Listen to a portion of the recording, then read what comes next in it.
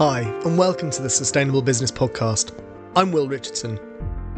We always look to showcase companies and brands at the cutting edge of sustainability and finding new ways to improve their impact on the environment.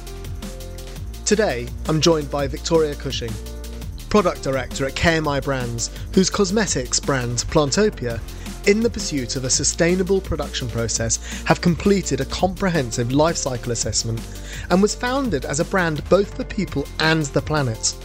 Thank you for joining me on the podcast today, Victoria. Thank you for having me. I'm really excited about talking to you today because of the work that you guys do and the way that you complete it as well. I've heard such positive things from the team. So first and foremost, can you tell us a bit more about Plantopia and where the idea for a sustainable cosmetics brand came from? We actually started working on Plantopia back in 2019, and it all came from the actual name of the brand, Plantopia. And we wanted to create a wellness brand, but not only wellness for people, but also for the planet. And it was really important for us that we were looking to be planet positive for planet and people. It's taken us 4 years to launch the brand. And that's because we had to look at so many different options when we were looking at, obviously, the planet side of things, and had to really make decisions along the way that resonated with what we were trying to achieve. So we were going to be one of the forefront of the wellness brands that were coming out, but actually because we had so many strong views of what we wanted to achieve along the way, it's taken us much longer than we all anticipated, but we're all really proud of what we've achieved and the launch that we have just done. I would imagine you're in a much stronger place than you would have been otherwise, though.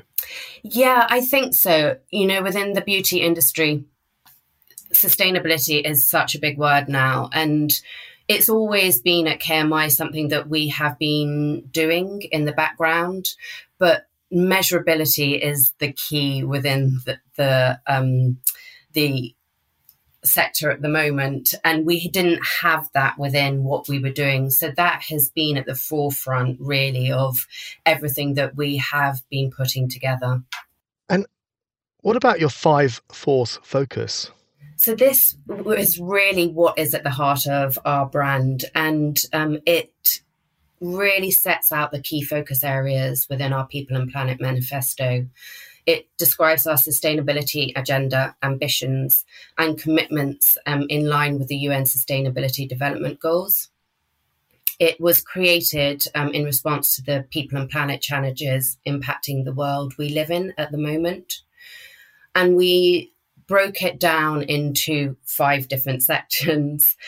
People, so enabling and empowering every person touched by our products, practices, and advice through the whole value chain. Ecosystems, which is a big area that we wanted to concentrate on, so preserve and regenerate.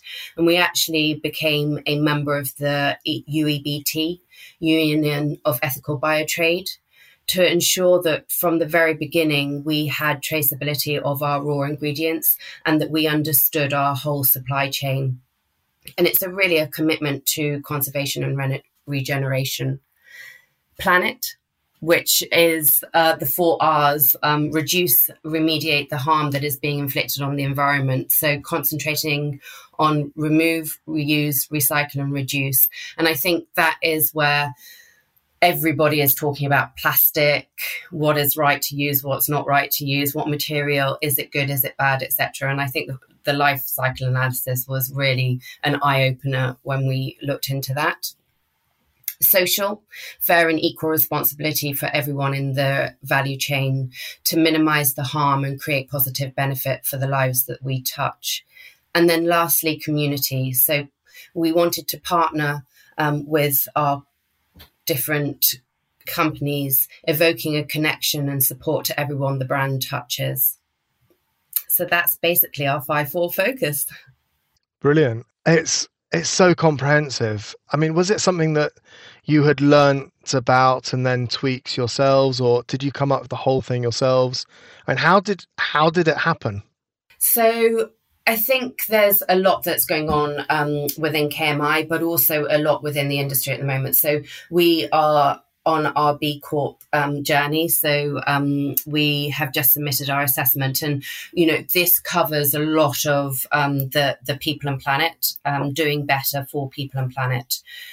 We also working with key suppliers, looking at what's happening within the industry. I think it was, a real amalgamation of everything, and also what was, at the heart of all of us and what we wanted to achieve. We've got some very passionate women and men working on this brand who have great knowledge in some of these areas. And it was just bringing that all together. And one of the things, as I said, measurability was key for all of it. And so we set out our goals that we wanted to achieve, and we've put ambitions in for what we want to achieve by 2025 and what we want to achieve by 2030. And transparency throughout is key. We're not saying that we've got all the answers. We're not saying that we can do it all, but I think it's really important to customers. And we actually spoke to over 1,000 customers and did a survey to find out what was important to them and what mattered to them, and also included that within our manifesto, and then published it. I mean, it took a long time to bring it all together. But as we said, we thought it was really important from the outset when we launched the brand to tell people what we believed in, what we wanted to achieve, and how we were going to achieve it.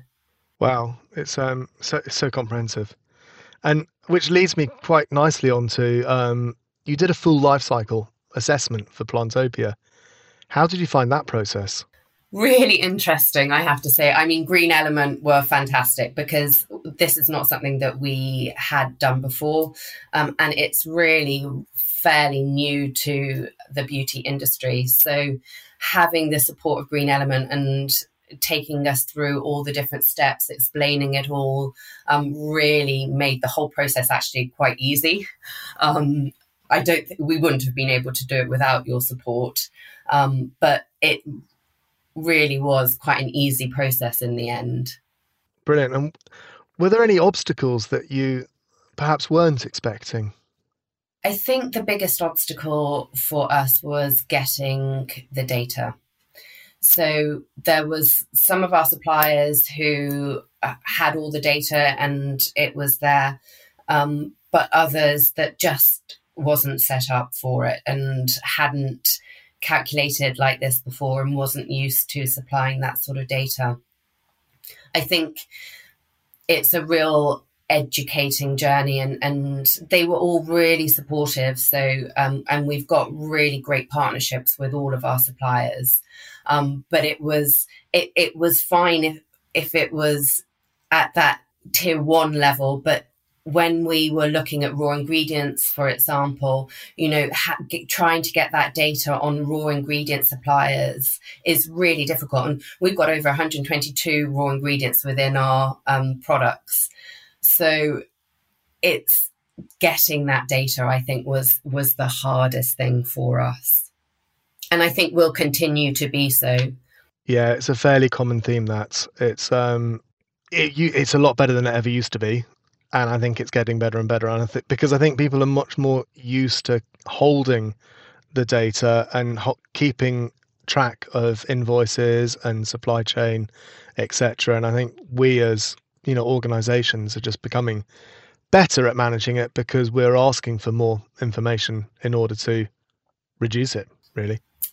Yeah, and it's really interesting from doing this. And obviously we've done a life cycle analysis on Plantopia in this particular product, but we've also done our carbon emissions as well for the whole business. And I think one of the key learnings for us is to educate our suppliers from the very beginning on what we would need from them going forward in order to ensure that we're keeping up with this, and so that we can obviously trace it going forward, and they know from the beginning what they need to monitor for us. With a project such as this, it must have required a full team effort. Was it a challenge to get everyone thinking about sustainability at all stages? I think, as I said, from KMI's point of view, we've always had it as a key thing within the business. I think it was difficult to bring people back. Obviously, it's a real balance, isn't it, to look at sustainability, commerciality, and what the customer actually wants. Because if you actually speak to the customer, that still sustainability is, yes, it's important to them, but it's still not as important as the performance of the product, the ease of use of the product, etc. So I think it's that debate and healthy debate within the team that I think really worked, and making sure that there is that real ambassador that will bring people back and challenge people to think a little differently, which is my role. Hard.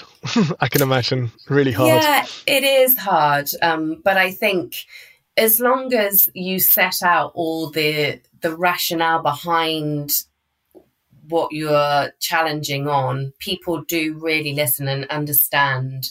And I think it's about that education, isn't it? Making people understand the differences between the different options that you're presenting to them. Yeah, absolutely. Absolutely. And did you find this process added to your costs? Yes, I'm not going to lie about it. It did. Yeah, absolutely. But it was something that we had always set out to do. Throughout, it has added to our costs. All the decisions that we've made, from using 100% PCR to collecting the same amount of waste out of the oceans of plastic out of the oceans, all of it has added to our costs. But I think it's about looking at it differently, though. And we, as I say, have got brilliant relationships with our suppliers. And it's about everybody taking responsibility, everybody taking a bit of a piece of that cost, so that we can all actually get to the end goals that we want, which ultimately is to be part of the UN Sustainability Development Goals and make them happen. But ultimately, do you believe the end results meant overcoming these challenges was worth it? Yeah, absolutely. I think it's given us a really great understanding of the focus areas that we need to work on in the future. And actually, we've already made changes within the supply chain, which result in efficiencies, which then obviously results in cost savings. So although it's added an upfront cost, by understanding the supply chain more, by understanding what efficiencies can be made, ultimately in the long run, it will therefore make cost savings across the board. And I think that's what people have to look at. Do you have plans to launch similar life cycle assessments for your other brands? Yes, so within our 5 Force focus and our manifesto, we've actually committed to doing life cycle analysis on all the Plantopia products by the end of 2030. So we will be continuing to do that and rolling that out. And then also for Naughty, we will be looking to do it on our top SKUs, so that we can understand where we are with those products as well, and start looking at efficiencies there as well, and reducing our carbon footprint there. And then one last question. What piece of advice would you offer to any other brands or businesses looking to improve the sustainability of their production process? So I would say the key thing is to understand your baseline, to really get to know the supply chain, know where those real hotspots are, so that you can put in place goals and put in those measurable goals so that you can make the improvements. I would say all of us don't have the answers. And I think that's really important for people to not feel overwhelmed by it. You know, you can set goals out, and along the line be open and transparent to say we haven't met these goals for such and such a reason. But by setting those goals and setting those ambitions, it's working towards all of us doing better for people and planet. Thank you very much for joining me, Victoria, and all the best for the future of Plantopia. Thank you very much for having me, and thank you so much for all your support at Green Element. That's it for this edition of the Sustainable Business Podcast. If you'd like to learn more about Plantopia and their journey, you can find a link to their site in the show notes. There's a link to Green Element's page there as well. And if you want to feedback or if you have any questions, feel free to DM us at Green Element through LinkedIn, Twitter or Facebook. Thanks so much for listening. I'm Will Richardson from Green Element. Don't forget to rate and subscribe the podcast so you don't miss an episode, and we'll be back next month. Until then, take care.